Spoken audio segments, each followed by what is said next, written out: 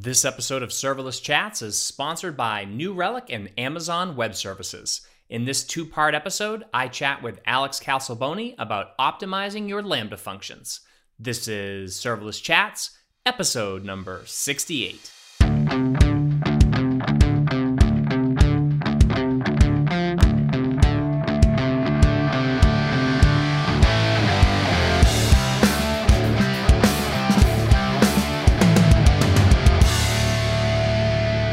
Hi everyone, I'm Jeremy Daly and this is Serverless Chats. Today I'm chatting with Alex Casalboni. Hey Alex, thanks for joining me. Hi Jeremy, thanks for having me. So you are a senior developer advocate at AWS. So why don't you tell the listeners a little bit about your background and what you do as a senior developer advocate? Sure. So I come from the web development, software engineering, and also startup world, and I combine that and I try to help customers using AWS, discovering all the different services. And I used to travel the world. Now I do a lot of virtual conferences. So as a DA, I know you've been working a lot with serverless. And one of the things that you publish a lot about, you've got an open source project that we'll get into about this, but you do a lot with optimizing and tuning the performance of Lambda functions. And I think a lot of people, sort of assume that all of this stuff is done for you, maybe, that like it's just a matter of putting your code up there and it just automatically does what you need it to do. Now, if you look at some of the surveys and look at some of the research data that shows that people just typically use the defaults, I think that people do assume that quite a bit. But there are ways to optimize your Lambda functions. So what are some of the sort of main things that we have control over when it comes to optimizing Lambda functions? Sure. So there is a lot that the Lambda team and actually every AWS team is doing to optimize the service itself for performance, to make it faster, to make it more reliable, to make it cheaper eventually. But of course, it's a service and you can configure it. And with every configuration, you can kind of fine tune it for your specific use case, right? So whether you are developing a RESTful API or an asynchronous service for ETL, whatever you're building, you might have very different needs in terms of performance, or you need to bring the cost to as minimal as possible. So there are many things you can do. Maybe we'll talk about some of those. I got very passionate about this topic because I keep meeting a lot of developers that are just mind blown when I tell them about the power tuning side of things and how they can actually get a lot more for performance and sometimes even a lot less cost. They can make their functions cheaper just by tuning the memory of their Lambda functions. Right. So that's what I'm really passionate about. Yeah. So, I mean, and if you think about building any type of application, I mean, obviously there's a couple of major components to it. I mean, you have to think about latency. You need to think about throughput, especially if you're transferring large files like back and forth from S3. And you have to think about cost, right? Cost is always sort of an important factor. So what are some of the things, maybe we start there, what are some of those things? Do you have control over those three factors? Are there ways besides just the memory manipulation that you can really focus in on those? Well, when it comes to the speed itself, the execution time itself, you'd actually do have control, and there are many things you can do to speed up the average execution. We can talk about cold starts or the large majority of your execution as well when it comes to Lambda. There is also a lot you can do to optimize for throughput. Usually it's something you do at the architectural level. It's not just like a configuration parameter where you increase throughput. There are services like that, like, I don't know, Kinesis Streams, where you have some configuration that allows you to have more throughput on a megabyte per second, maybe. But for Lambda itself, you don't really have a parameter to increase throughput. All that is managed by the service. What you can do is at the architectural level, maybe, if we have 10 gigabytes of data to analyze, instead of doing it in series, 10 megabytes at a time, you can do it in parallel. So that's an architectural change, that's a pattern change, but it's not really a configuration of Lambda itself. It's more in the way you use all these services together, in my opinion. When it comes to cost, you also have control over that. There are many guardrails you can take to control, the spend, to control the parallelism of how many Lambda instances you can have. You can set it to 0 if you want to stop everything. So there are many ways you can control cost. What happens usually in the wild, that's what I see, is that most developers I meet are more interested in optimizing for performance, just because cost itself of Lambda is a relatively small percentage of their bill. So they're not so much concerned about, I want to make Lambda as cheap as possible. Usually they want to make the overall architecture cheaper, and they are happy to pay a little bit more for Lambda if they can make it faster. Right. Yeah. All right. So let's talk about cold starts, okay? Because this is a thing that always comes up, right? And I think there's a lot of confusion around how often you get cold starts, how much of an impact they actually have, when they happen and things like that. So let's start there. How much of an impact do cold starts actually have on your application? It kind of depends on the type of application. That's a typical answer, I know, I'm sorry. But it depends how often you invoke your function. It depends how often you are scaling out to additional runtimes of your Lambda functions. So depending on the use case, it might be 1% or 5 or 10% of your executions. If your function is a daily cron job, it's probably 100% of your execution. So it really depends, right? In my experience, unless you really have like a 1 execution per day or 1 execution per hour, you can typically think of it as a relatively small percentage of your executions. Could be 1 or 5%. That means, typically it doesn't matter that much. And I understand why many developers are concerned about it, because when you go and test it in the console, that's all you see, right? It's low. But at scale, and scale here means if we have more than 10 or 20 invocations per minute or per second or per hour, it's not like every customer that is using your API is going to experience that. So you may want to work there really hard and to try to optimize it. And there are many ways to optimize for cold start times. If your application is latency sensitive and customer facing, so if you want to optimize the user experience, right? And there are many ways to do that, depending on the language, on the runtime, on the framework. Sometimes there is no way to avoid it. Like I can tell you the first time I used Lambda in my life, it was 2016, early 2016, and I was deploying a service based on SciPy and NumPy. These are pretty heavy Python libraries, and the cold start was about 2 seconds. So now it's a lot better already, but hey, there was no way to get rid of it. I really needed that library. There are many other cases where even just working on the libraries that you are using can have an impact on that. So that's a long discussion. Right. Yeah. No, but I think that you can boil it down to like you said, if your application is latency sensitive, and I think the latency sensitive ones might be applications that are responding to API events or something like that are these synchronous things. I find that a vast majority of the functions that I build now are like asynchronous processing functions. And so the cold start time, if that takes, 300 milliseconds or something like that to start up, that has a very, very minimal impact. But like, what are some of those optimizations that you can do just to maybe the code base itself to try to minimize, or what are those optimizations you can do to minimize those cold starts?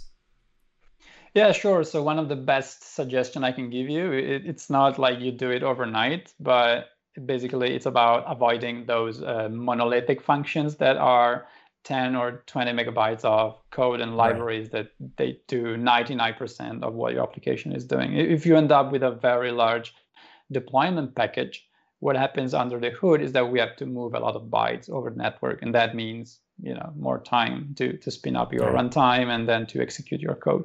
So that's the simplest, most common answer I can give you. There are many other examples of very fine-tuned optimizations, like if you're using the AWS SDK for JavaScript, for example, but only the Dynamo client, you can go and just import that single and initialize only that single client, not the whole SDK. And that might give you, 100 milliseconds back, which is impressive if you think about it. But there are many other techniques. Usually you will have to either take some tricks in your code, like lazy initialization of libraries, or moving things around, or for example, I like to have many functions per file in my code, so I can have a full picture of maybe a domain of my application. And very often you end up with a lot of initialization code up there, which you don't always need in every single function. So you're just maximizing the cold start of all those functions in that file. So there are ways to optimize it. Either you use one function per file, or you do some lazy initialization for the most heavy objects or libraries that you need to use. All right, so I want to get into those in detail, but before we get into that, I want to kind of talk about some other sort of optimizations, and maybe they're not optimizations, but they're sort of services and service improvements that were made that help with cold start. So one, we know, especially where you saw a lot of cold start problems, or I think a high latency for cold starts, was when it came to VPC. That has been, dramatically reduced, which is great. But then the other thing that came out was provision concurrency. So how does that fit in to optimizing cold starts? And also, how does it have an effect sort of on the scaling impact of your Lambda functions? Absolutely. So yeah, the VPC impact now is basically zero compared to a year ago. And that's been like that for the last 9 or 10 months since the last reInvent, since November last year, more or less. Provision concurrency, that's also been there for, almost 9-10 months as well.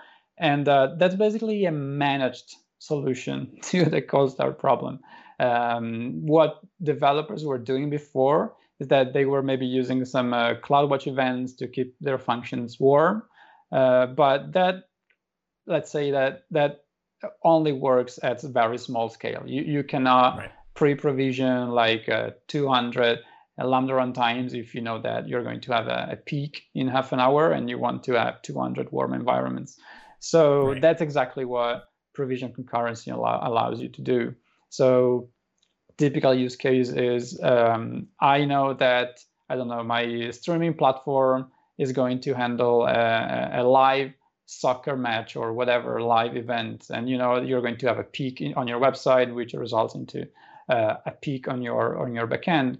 So there's a lot of things you can do there. You can do caching, you can try to reduce the load, but at some point they will hit your backend, and you can try to estimate that, and you can try to ramp up enough warm runtimes so that those customers, those users, or those consumers are not going to experience a cold start.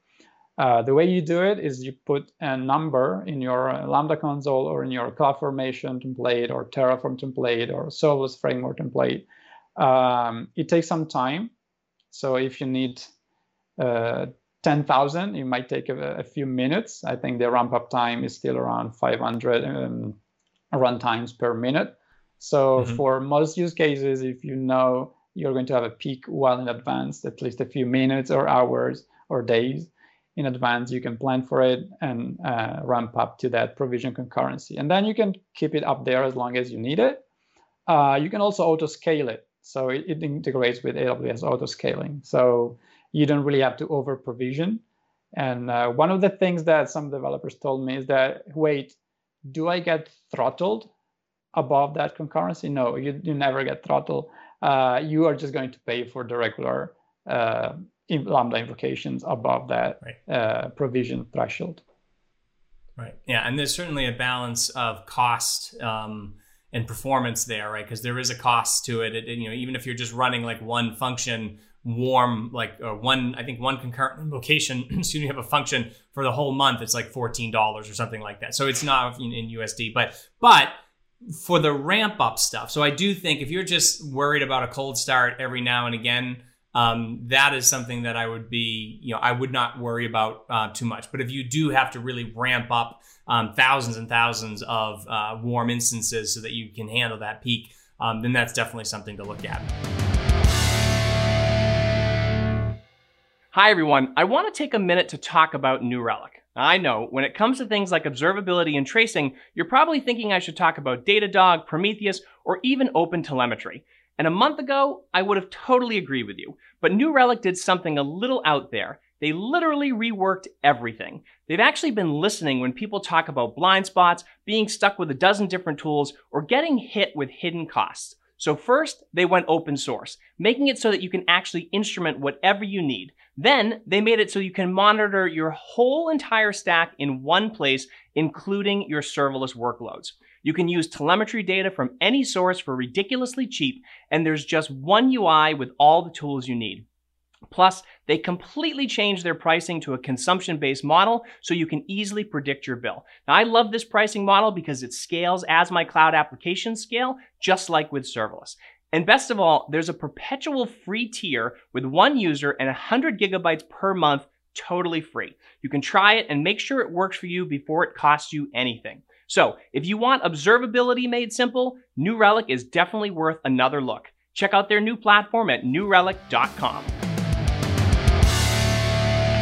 But anyways, all right, so let's go back to just this idea of sort of general tuning of the Lambda function. So another thing that I think I hear as a complaint sometimes is that Lambda doesn't have a lot of knobs, right? Like there's not a lot of things you can turn on there. I mean, you have very few things. Really, the main one is just the memory, the amount of memory that you allocate to a Lambda function. So what is the relationship, though? Because I think people don't always understand this. What's the relationship between the memory setting and like CPU and network throughput? Yeah, that's a good question. And that's I would say the most counterintuitive side of serverless.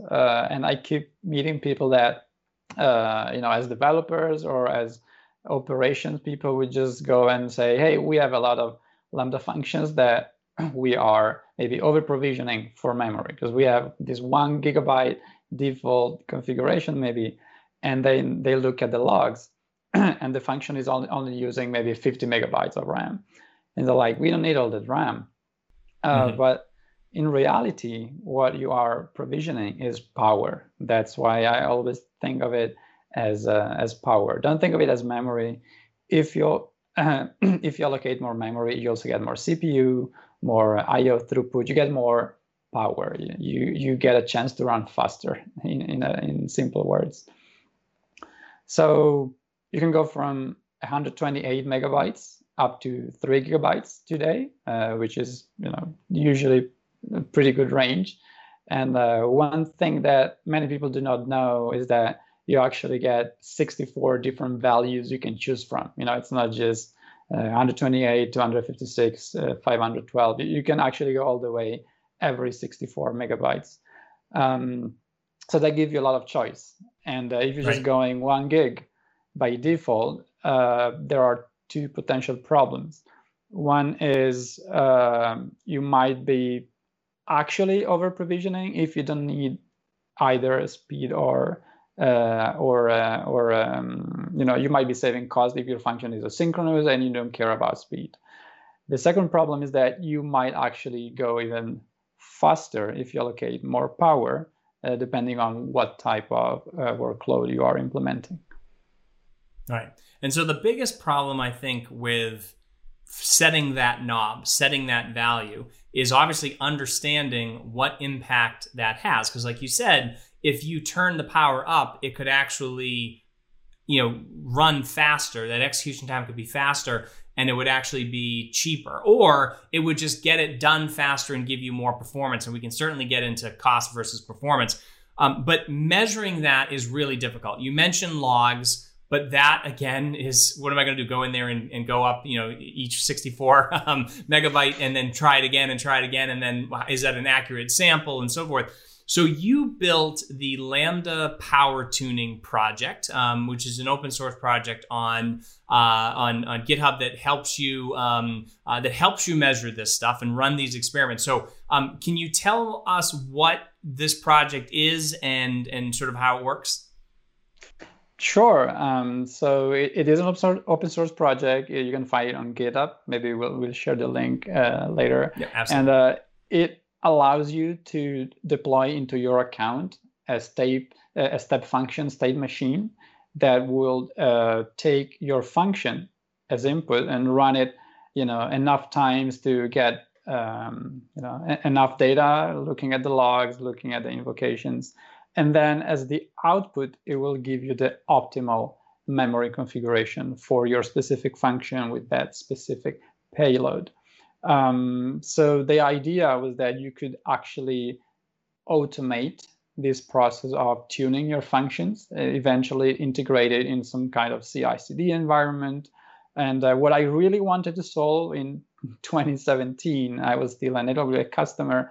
I was really just spending my day back then. It was March 2017, just tuning and testing and tuning and testing. And of course, it's a very manual process. There are 64 different values you can test. And you might actually have very different payloads in production that will have cost and performance implications in production. So you just don't want to do it manually. Right. And this and the tool itself has evolved, right? I mean, you mentioned it's open source. I know you've gotten a lot of contributions to it. And so it has a lot of great features, right? I mean, obviously you're able to send in, the ARN of the function, right? It's pretty simple to set up. So, I mean, you put in the ARN of the function, which values you want to test, which power values you want to test, the number of samples you want to run for each one, because I think that's another important factor where, you can't just test one sample. You got to run it 10, 15, 20, 100 times or whatever at each configuration level to understand, to get a good average and see, because especially if you're connecting to third-party components, like those could vary greatly. So being able to see that, like you said, the payload was great. The parallelization factor is pretty cool. So you don't have to wait and run these serially and it takes you hours to run it. You can do it like within minutes. But you have some other things in here that I'd love to talk about because I think these are more advanced ways to think about it. And one of them is the strategy input that lets you choose between speed and cost, or what are the options for that strategy input? So typically you want either your function to go as fast as possible, so that's speed, or you want your function to be as cheap as possible, so that cost.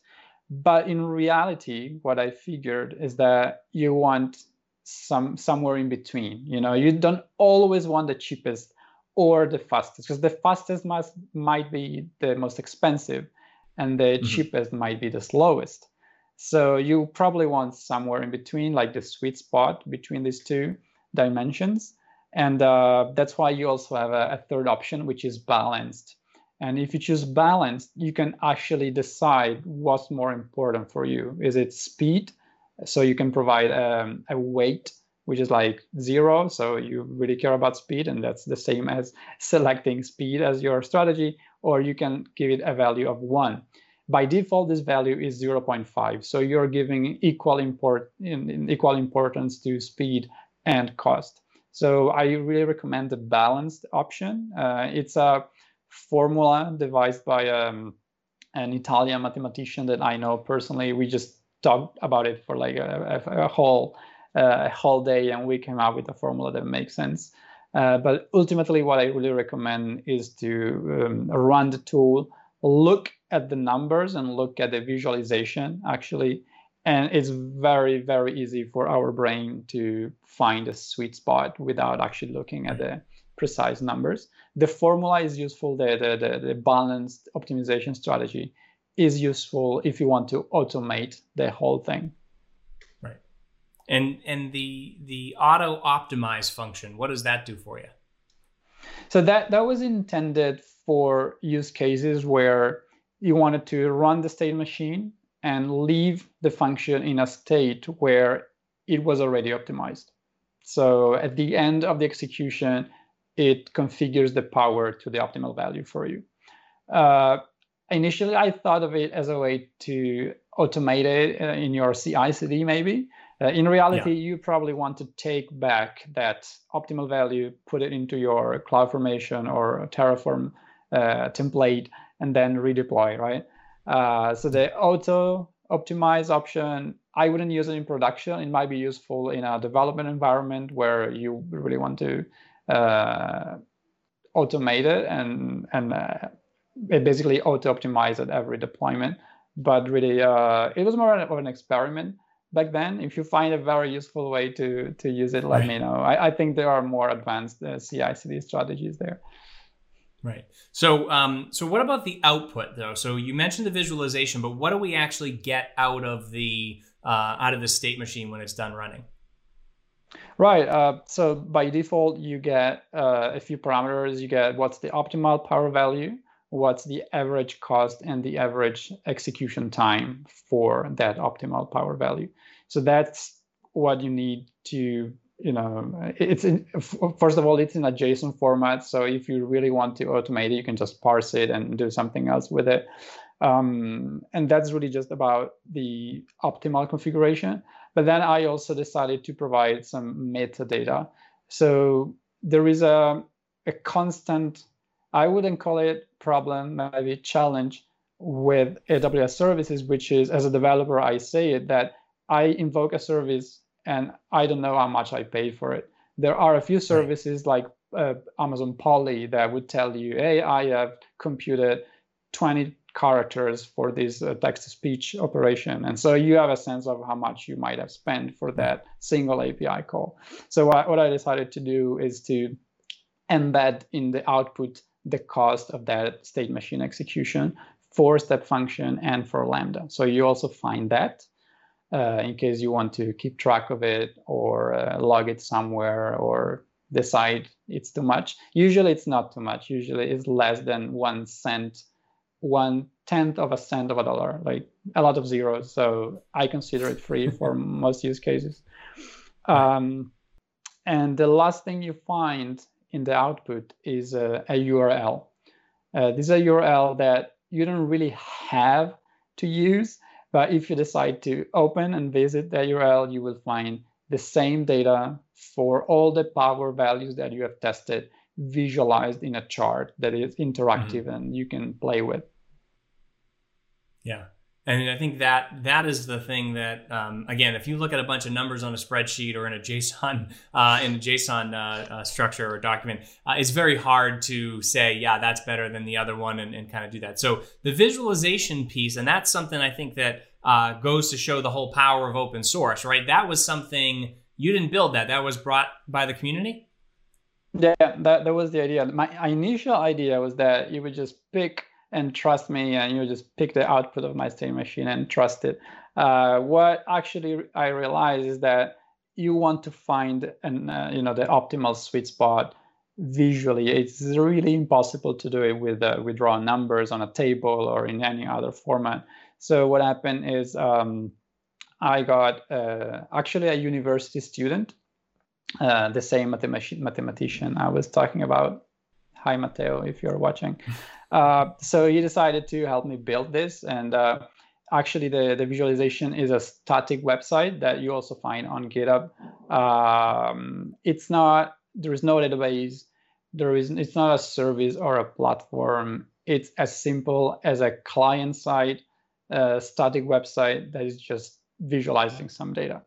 So when you click or when you visit that URL, what happens is that all the data about your power values, the cost for each power value, and the execution time for each power values is serialized into the hash part of the URL, meaning it's not actually sent to the server. It's all available only client side, so that the JavaScript code in the browser can visualize it for you, and it's completely anonymous and completely, GDPR compliant, and there is no data privacy concern there.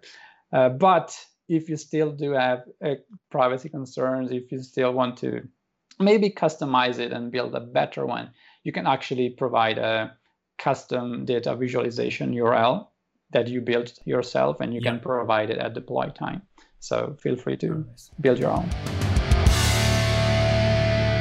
Hi everyone, I want to take a moment to thank our sponsor Amazon Web Services and tell you about the new AWS X-Ray integration with AWS Step Functions. With this new integration, AWS X-Ray can provide a comprehensive tracing experience for serverless orchestration workflows. Developers can now view maps and timelines of the underlying components that make up a Step Functions workflow. This helps to discover performance issues, detect permission problems, and track requests made to and from other AWS services. To learn more about Step Functions and the new AWS X-Ray integration, go to aws.amazon.com/step-functions. With this topic of open source, so how did you find working with open source? Because I know I do a lot of open source projects, including one that keeps Lambda functions warm, but I don't really use it that much anymore. But what did you learn anything? Because I'm always fascinated by people working in open source, because it is such a it's sometimes thankless. It's also sometimes really rewarding. I think it is. I totally agree with you. It's if you're not used to it, you could find it frustrating. Like I'm a developer. I like to sit down and code and develop new features. And sometimes you just have to open an issue there and wait for people to provide their opinion, which is what open source is all about, right? You want to get opinions, ideas, improvements. So I actually learned a lot via that process. And now I don't just sit down and implement something I really want to implement. I sit down. Maybe I'll be surprised in 2 weeks there will be an open source contribution that will implement it.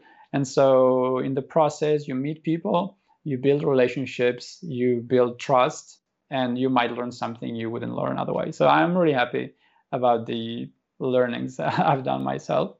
And some of the best features, like the visualization and others, have come from other people's ideas. So I could never have done that by myself.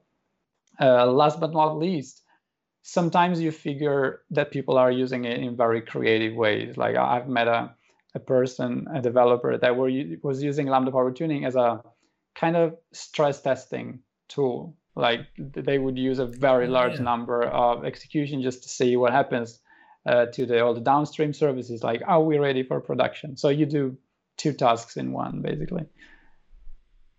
Interesting. So speaking about learning, right? Because this is another thing.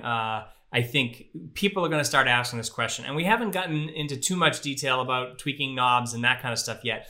But this is a lot of work, right? I mean, even if you, like, let's say you have 10 functions and you have to run this tool on 10 functions, that's probably not that big of a deal. Like, you could handle that. But what if you have 1,000 functions, right? And you have to run this and get the optimization. And so I think one thing that I've noticed from this tool is you sort of quickly get to understand the type of workloads that benefit from different types of optimizations. Like what benefits from more power versus less power. And I know you have some examples, and I'd love it. I think you have a GitHub repository that you can actually run these examples and see the different ways to do it. And I'll get that into the show notes, but I'd like to talk about this a little bit. So what type of performance benefit do you see when you're at 128 megabits versus, or 128 megabytes versus, 3 gigs, if you're just running a standard no-op type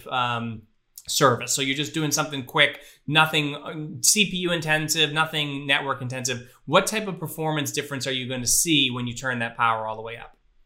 Well, so for the no-op kind of function, meaning no API calls, no long-running compute task or anything, what typically happens is that you cannot make this kind of function cheaper because you are probably running in 5 or 20 or 30 milliseconds, right? And that's as cheap as you can get. So if you give it more power, what happens is that the cost is going to go up. But what might happen, and you may not expect it, is that the execution time might actually go down. So if it's running in 5 milliseconds, okay, it might not be worth it because what better you can do? Maybe 2 milliseconds.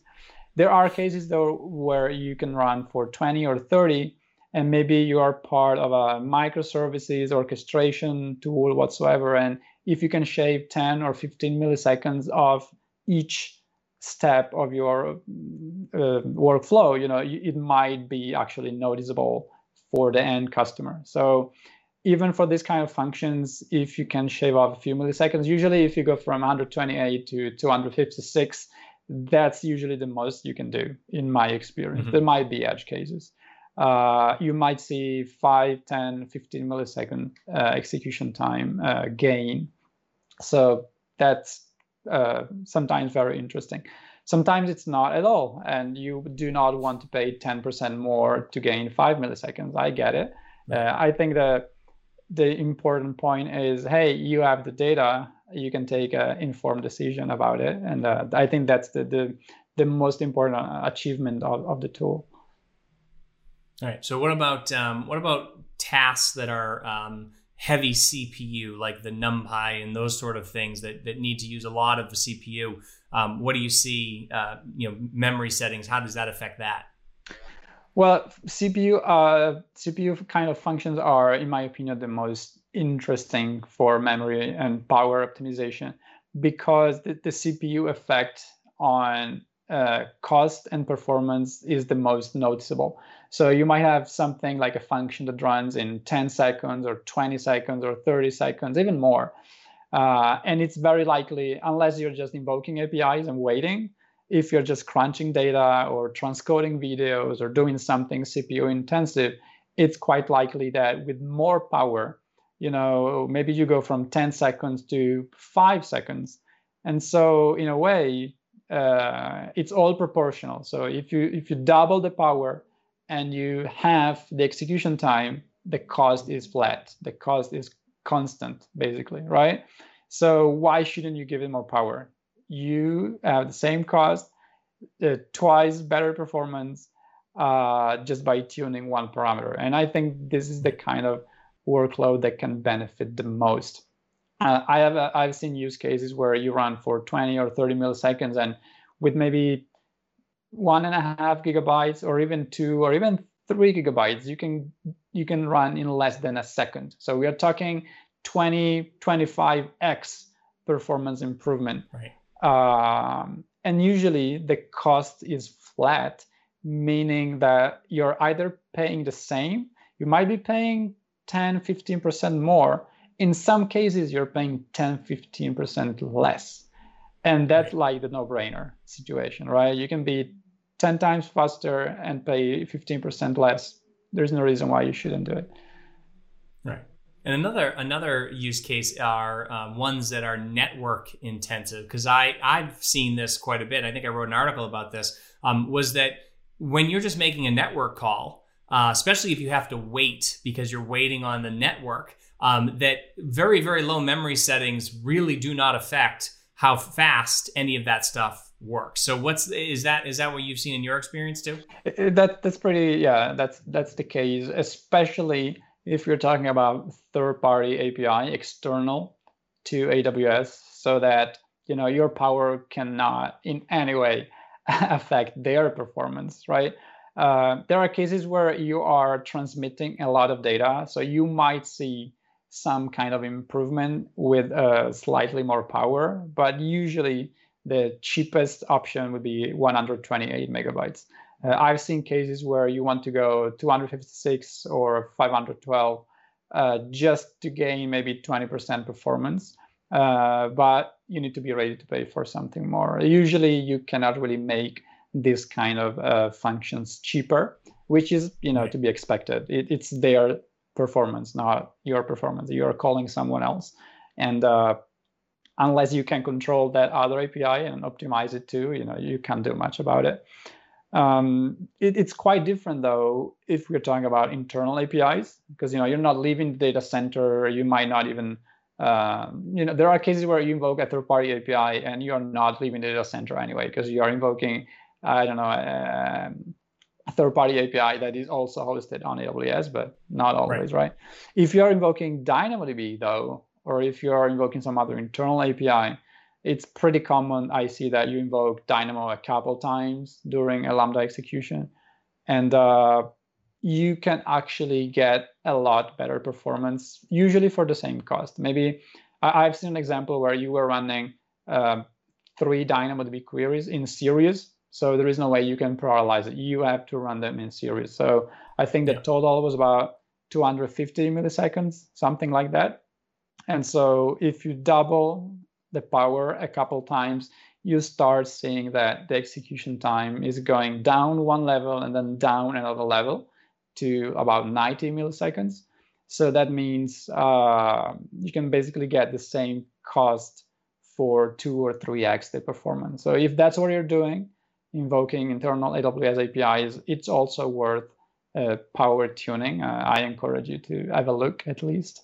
You may not change everything, but it's common that you can get considerable performance gain for same cost or very slightly more cost. Right. Yeah. No, and I think that part of it too is, and if we go back to the sort of the having to run this on every function, and and you make a change to a function, you do something like that, it just becomes very, very tedious and probably a lot of work to run this on every single function. But as you start to see, you run it on a few functions, maybe different types of workloads, those patterns start to emerge, right? Absolutely. There is not an infinite set of patterns. And that's the first part of my serverless chat with Alex Casalboni. I want to give a huge thank you to Alex for being my guest this week, and to our sponsors, New Relic and Amazon Web Services. If you want to check out the show notes and a full transcript of this episode, you can find them at serverlesschats.com/68. For more serverless chats, subscribe, sign up to be an insider, check us out on YouTube, and follow us on Twitter, Facebook, and Instagram. You can connect with me on Twitter @Jeremy_Daily. And if you want to keep up to date on everything serverless, make sure you subscribe to the Off by None newsletter at offbynone.io. Thank you so much for joining me, and I look forward to chatting with all of you again next week.